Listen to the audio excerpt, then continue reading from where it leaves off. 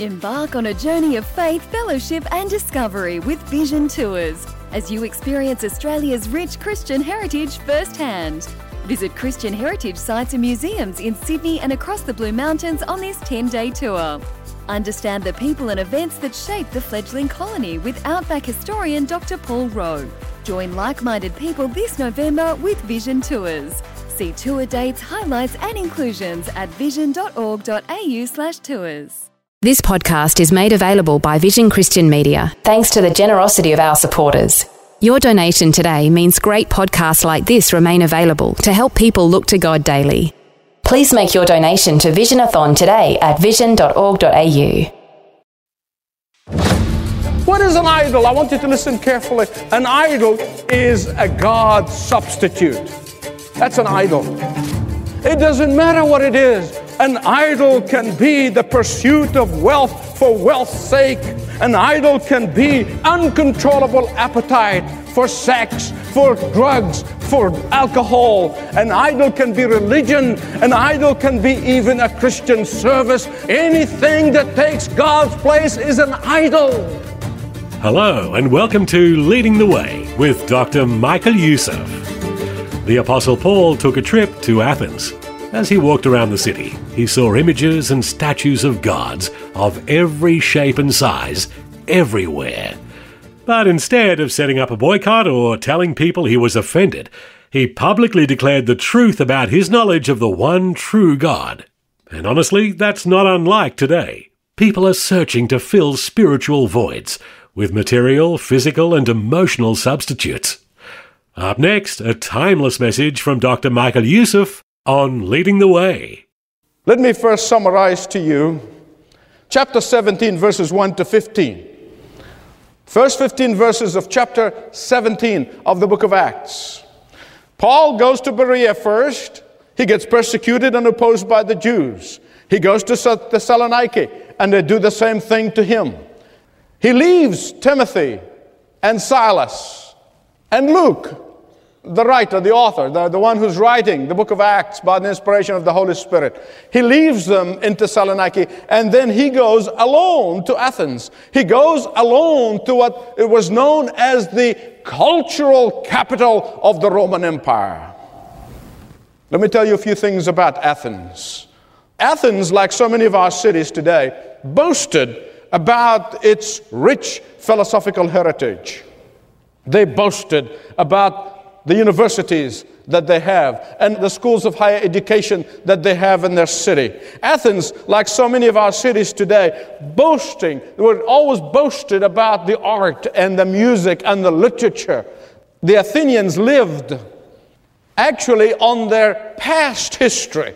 They haven't done anything for the present and the future. I'm talking about the time of Paul. But they lived on their past reputation of being the empire's intellectual capital, the intellectual center of the Roman Empire. And Paul lands in Athens as a tourist. Because really what they were doing, they just smuggled him out of Thessaloniki because they thought it was going to kill him. So they smuggled him out, and he goes to Athens all alone as a tourist, but he ends up being the evangelist. How did he do that? I have three things I want to share with you, and I pray that the Holy Spirit of God going to imprint those on your heart, going to imprint them on my heart, that Paul's model of reacting to the idolatrous condition of his day, that will be your model and my model in reacting to the idolatrous condition of our day. First of all, Paul became distressed over their idolatry. Secondly, Paul became determined to introduce them to Jesus. And thirdly, Paul had a definitive message to their empty hearts. Paul's distress over their idolatry. Why was he distressed? Now, my beloved friend, I want to tell you something.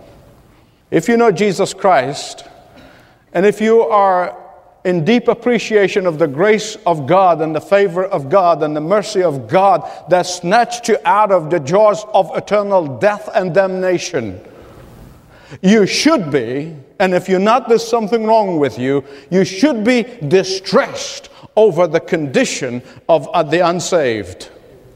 Paul's reaction should be our reaction when we come face to face with ignorance of the truth. Paul's reaction should be our reaction when we see our societies smothered with idolatry. Look at verse 16 of chapter 17 of the book of Acts. The Bible said that Paul was greatly distressed. In fact, probably some other translation said Paul was provoked by grief and indignation. Paul was distressed at the fact that men and women who are created in God's own image, that men and women who were created to glorify God, men and women who were created to honor God and bring honor to His name, instead they were honoring statues and idols that are made with hand. What is an idol? I want you to listen carefully, because I'm going to explain to you some more things about that. An idol is a God substitute. That's an idol. It doesn't matter what it is, whether it's primitive or sophisticated. Any God substitute in the life of an individual is an idol that has to go. An idol is any person or anything that occupies the place that belongs to God alone. An idol can be the pursuit of wealth for wealth's sake. An idol can be political ideology. An idol can be uncontrollable appetite for sex, for drugs, for alcohol. An idol can be a person, a husband or a wife, a child or a father or a mother. An idol can be that endless recreation and endless desire for pleasure seeking. An idol can be work for work's sake and work for achievement's sake. An idol can be a church. An idol can be religion. An idol can be even a Christian service. An idol can be television. An idol can be sport. An idol can be a leisure. Anything that takes God's place is an idol. Listen carefully what I'm going to tell you. The city of Jerusalem did not have the idols that the city of Athens had. And yet the Lord Jesus Christ comes up on the Mount of Olives and He looks down upon the city, and He was equally distressed. And He begins to weep over Jerusalem. He said, wait a minute, but Jerusalem had no idol. Oh yes, the idols were worse than those in Athens. Because the idols of Jerusalem were false religion. The idols of Jerusalem were false rituals. The idols of Jerusalem were people who were going to church and speaking to God with their lips, but their hearts were far away from Him. That's why Jesus wept. And that is why Paul was distressed. Let me tell you something, beloved friends. Until you and I become distressed over sin in our society, God will not move. Until you and I become provoked by idolatry in all of its forms. Until you and I are broken over the idolatry with all its forms. Until you and I are able to weep over idolatry in all its forms. Until you and I can inwardly be indignant over idolatry in all its forms. Until you and I become grief-stricken over idolatry in the church of Jesus Christ, who deny that salvation is through Jesus alone. Until you and I become abhorred by those who claim to be Christians and yet they deny the very heart of the gospel. Until you and I are inwardly wounded by the apathy of the Christian community. Until you and I come to the point in our lives of doing that, we will not understand Acts 17:16, that Paul was greatly distressed. But one of the great things about the Apostle Paul, he did not allow distress to lead him into discouragement. He did not allow being distressed with sin and idolatry to lead him into despair. He did not allow his distress over idolatry to lead him into depression. He did not allow it to lead him into a sense of hopelessness, no. Which brings me to the second point. Paul's distress made him determined to introduce him to Jesus. Let me tell you something. If you ever have a sense of distress over the condition in which we live, it's going to lead you either to hopelessness or it's going to motivate you to do something about the situation.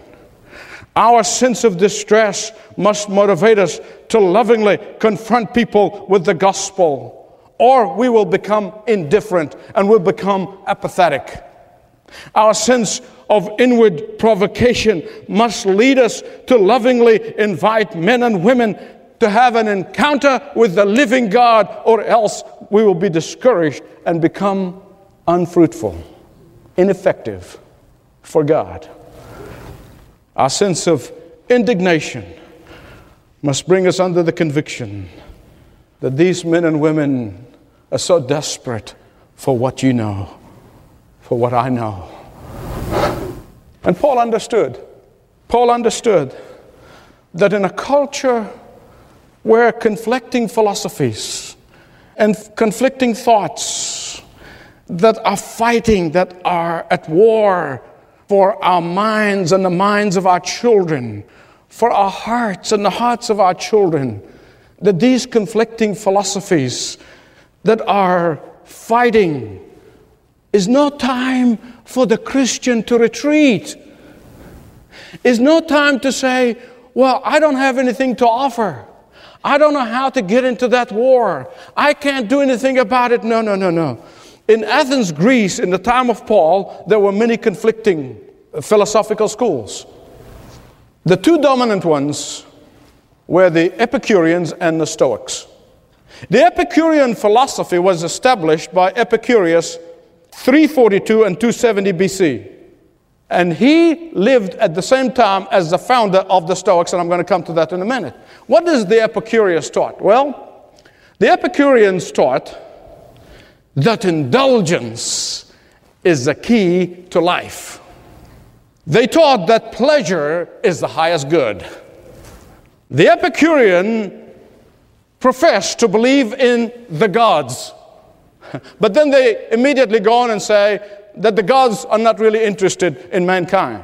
The Epicureans taught that pleasure, and the pleasure that is most worthy of pursuing, was a life of tranquility, a life that is free from passion and pain, and above all, free from the fear of death.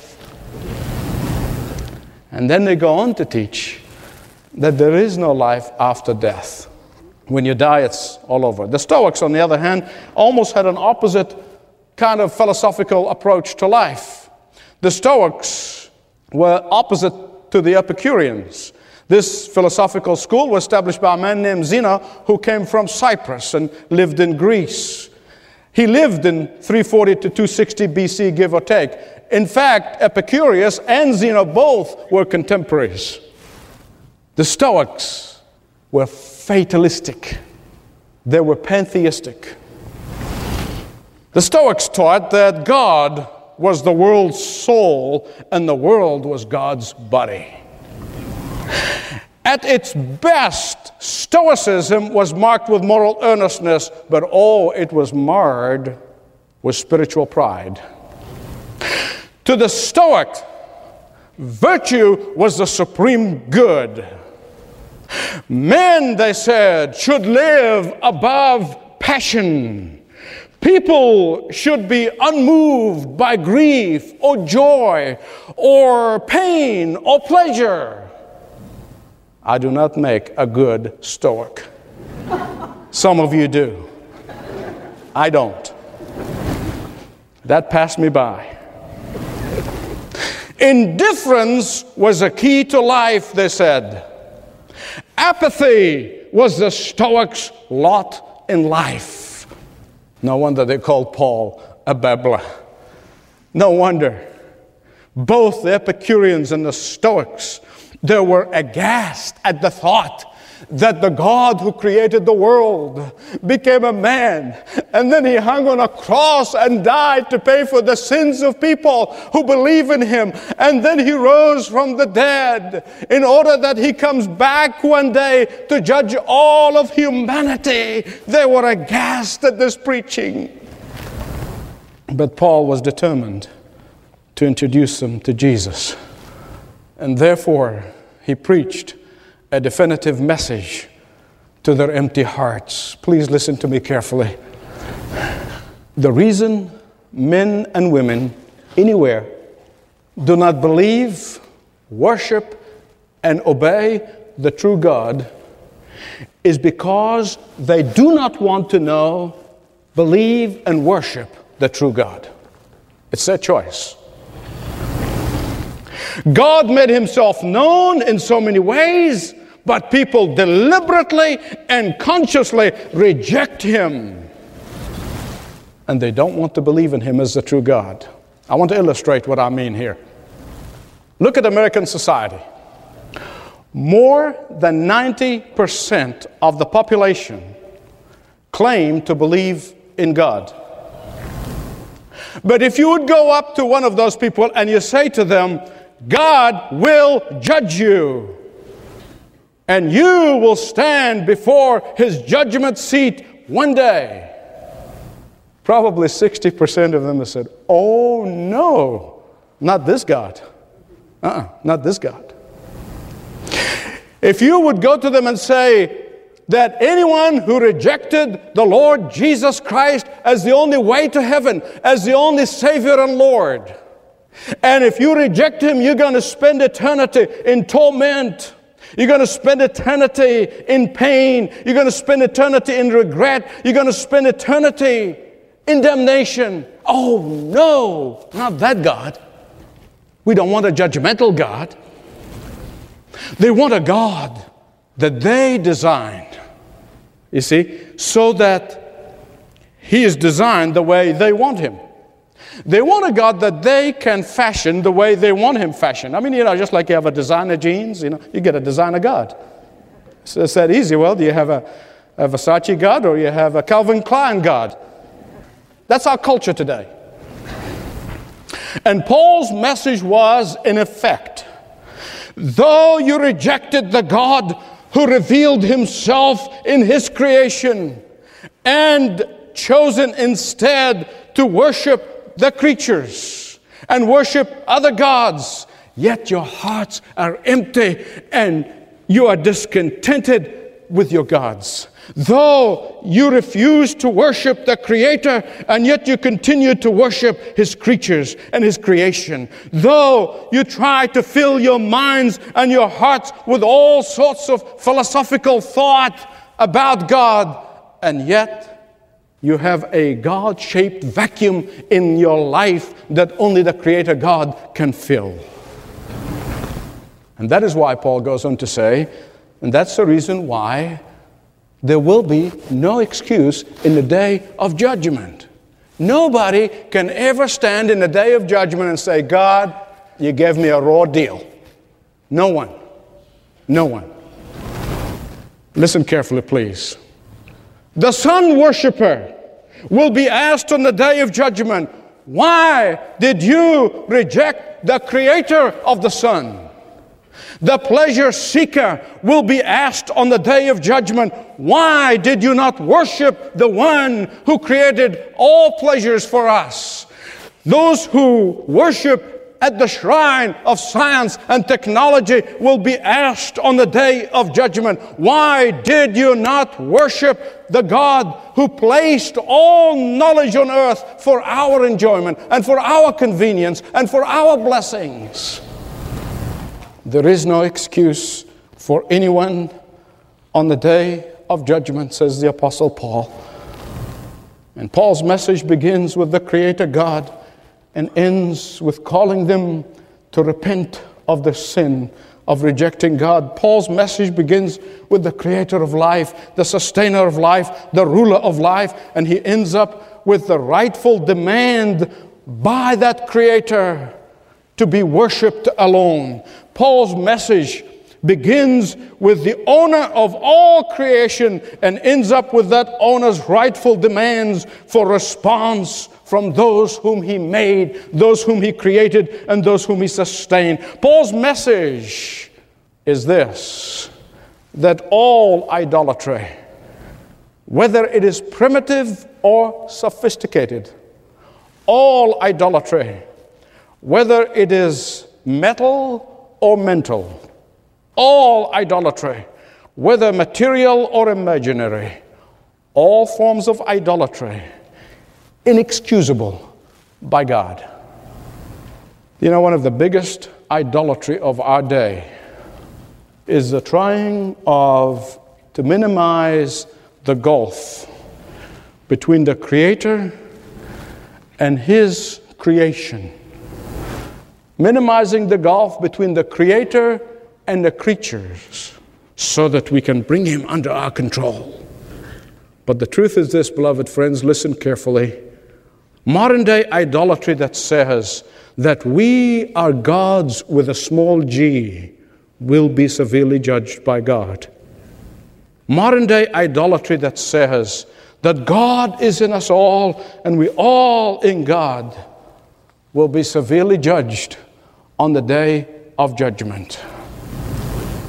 The Athenians have acknowledged that in having that inscription in that altar that says to the unknown God, they have acknowledged their ignorance of the true God. And here the Apostle Paul had just provided them with the evidence for their ignorance. Look at verse 30 of Acts 17, verse 30. Here's what Paul said. Ignorance is no excuse. That's a use of translation, but that's exactly what it means. Ignorance is no excuse. For God never left Himself without a witness. But it is in His mercy. God is giving them a second chance. It is in His mercy that He's giving them another opportunity to repent and ask for His forgiveness. It is in His mercy that He's going to withhold His judgment a little longer in order to give them one more time to repent and seek His forgiveness. I am so glad He gave me a chance. But not only that, Paul said God provided proof that the day of judgment is coming, and that the judge is going to be no other than Jesus Christ, and the greatest proof was to raise Him from the dead after 3 days in the tomb. Paul is saying the resurrection is God's ultimate proof that judgment is coming upon the living and the dead. Every one of us going to face the judgment of God. There may be someone here today who said, I thought all religions are the same. I thought all roads lead to heaven. I thought all things are just equal. And today, I heard there's only one way to God. You've been confused by all the idolatry in our culture and all the philosophical mumbo-jumbo in our culture.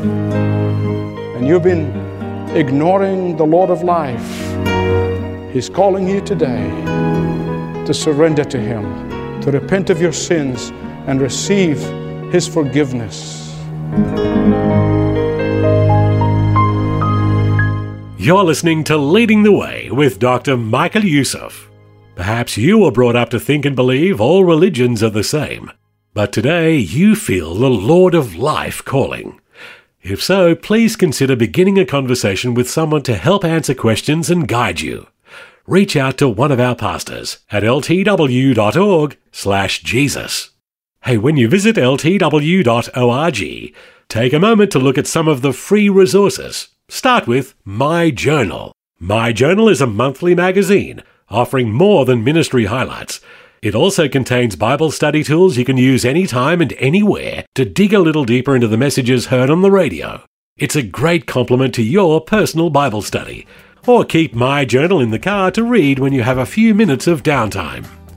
Each My Journal also contains updates from various team members, news from around the world, and biblical responses to current events. Here's how to start your free trial subscription. 1-300-133-589. 1-300-133-589. Or sign up online at ltw.org. ltw.org. And you can also get in touch with us through the post at Leading the Way, P.O. Box 1900, Penrith, New South Wales 2751. Leading the Way, P.O. Box 1900, Penrith, New South Wales 2751. Well, plan to listen to upcoming episodes when Dr. Youssef again passionately proclaims uncompromising truth on Leading the Way.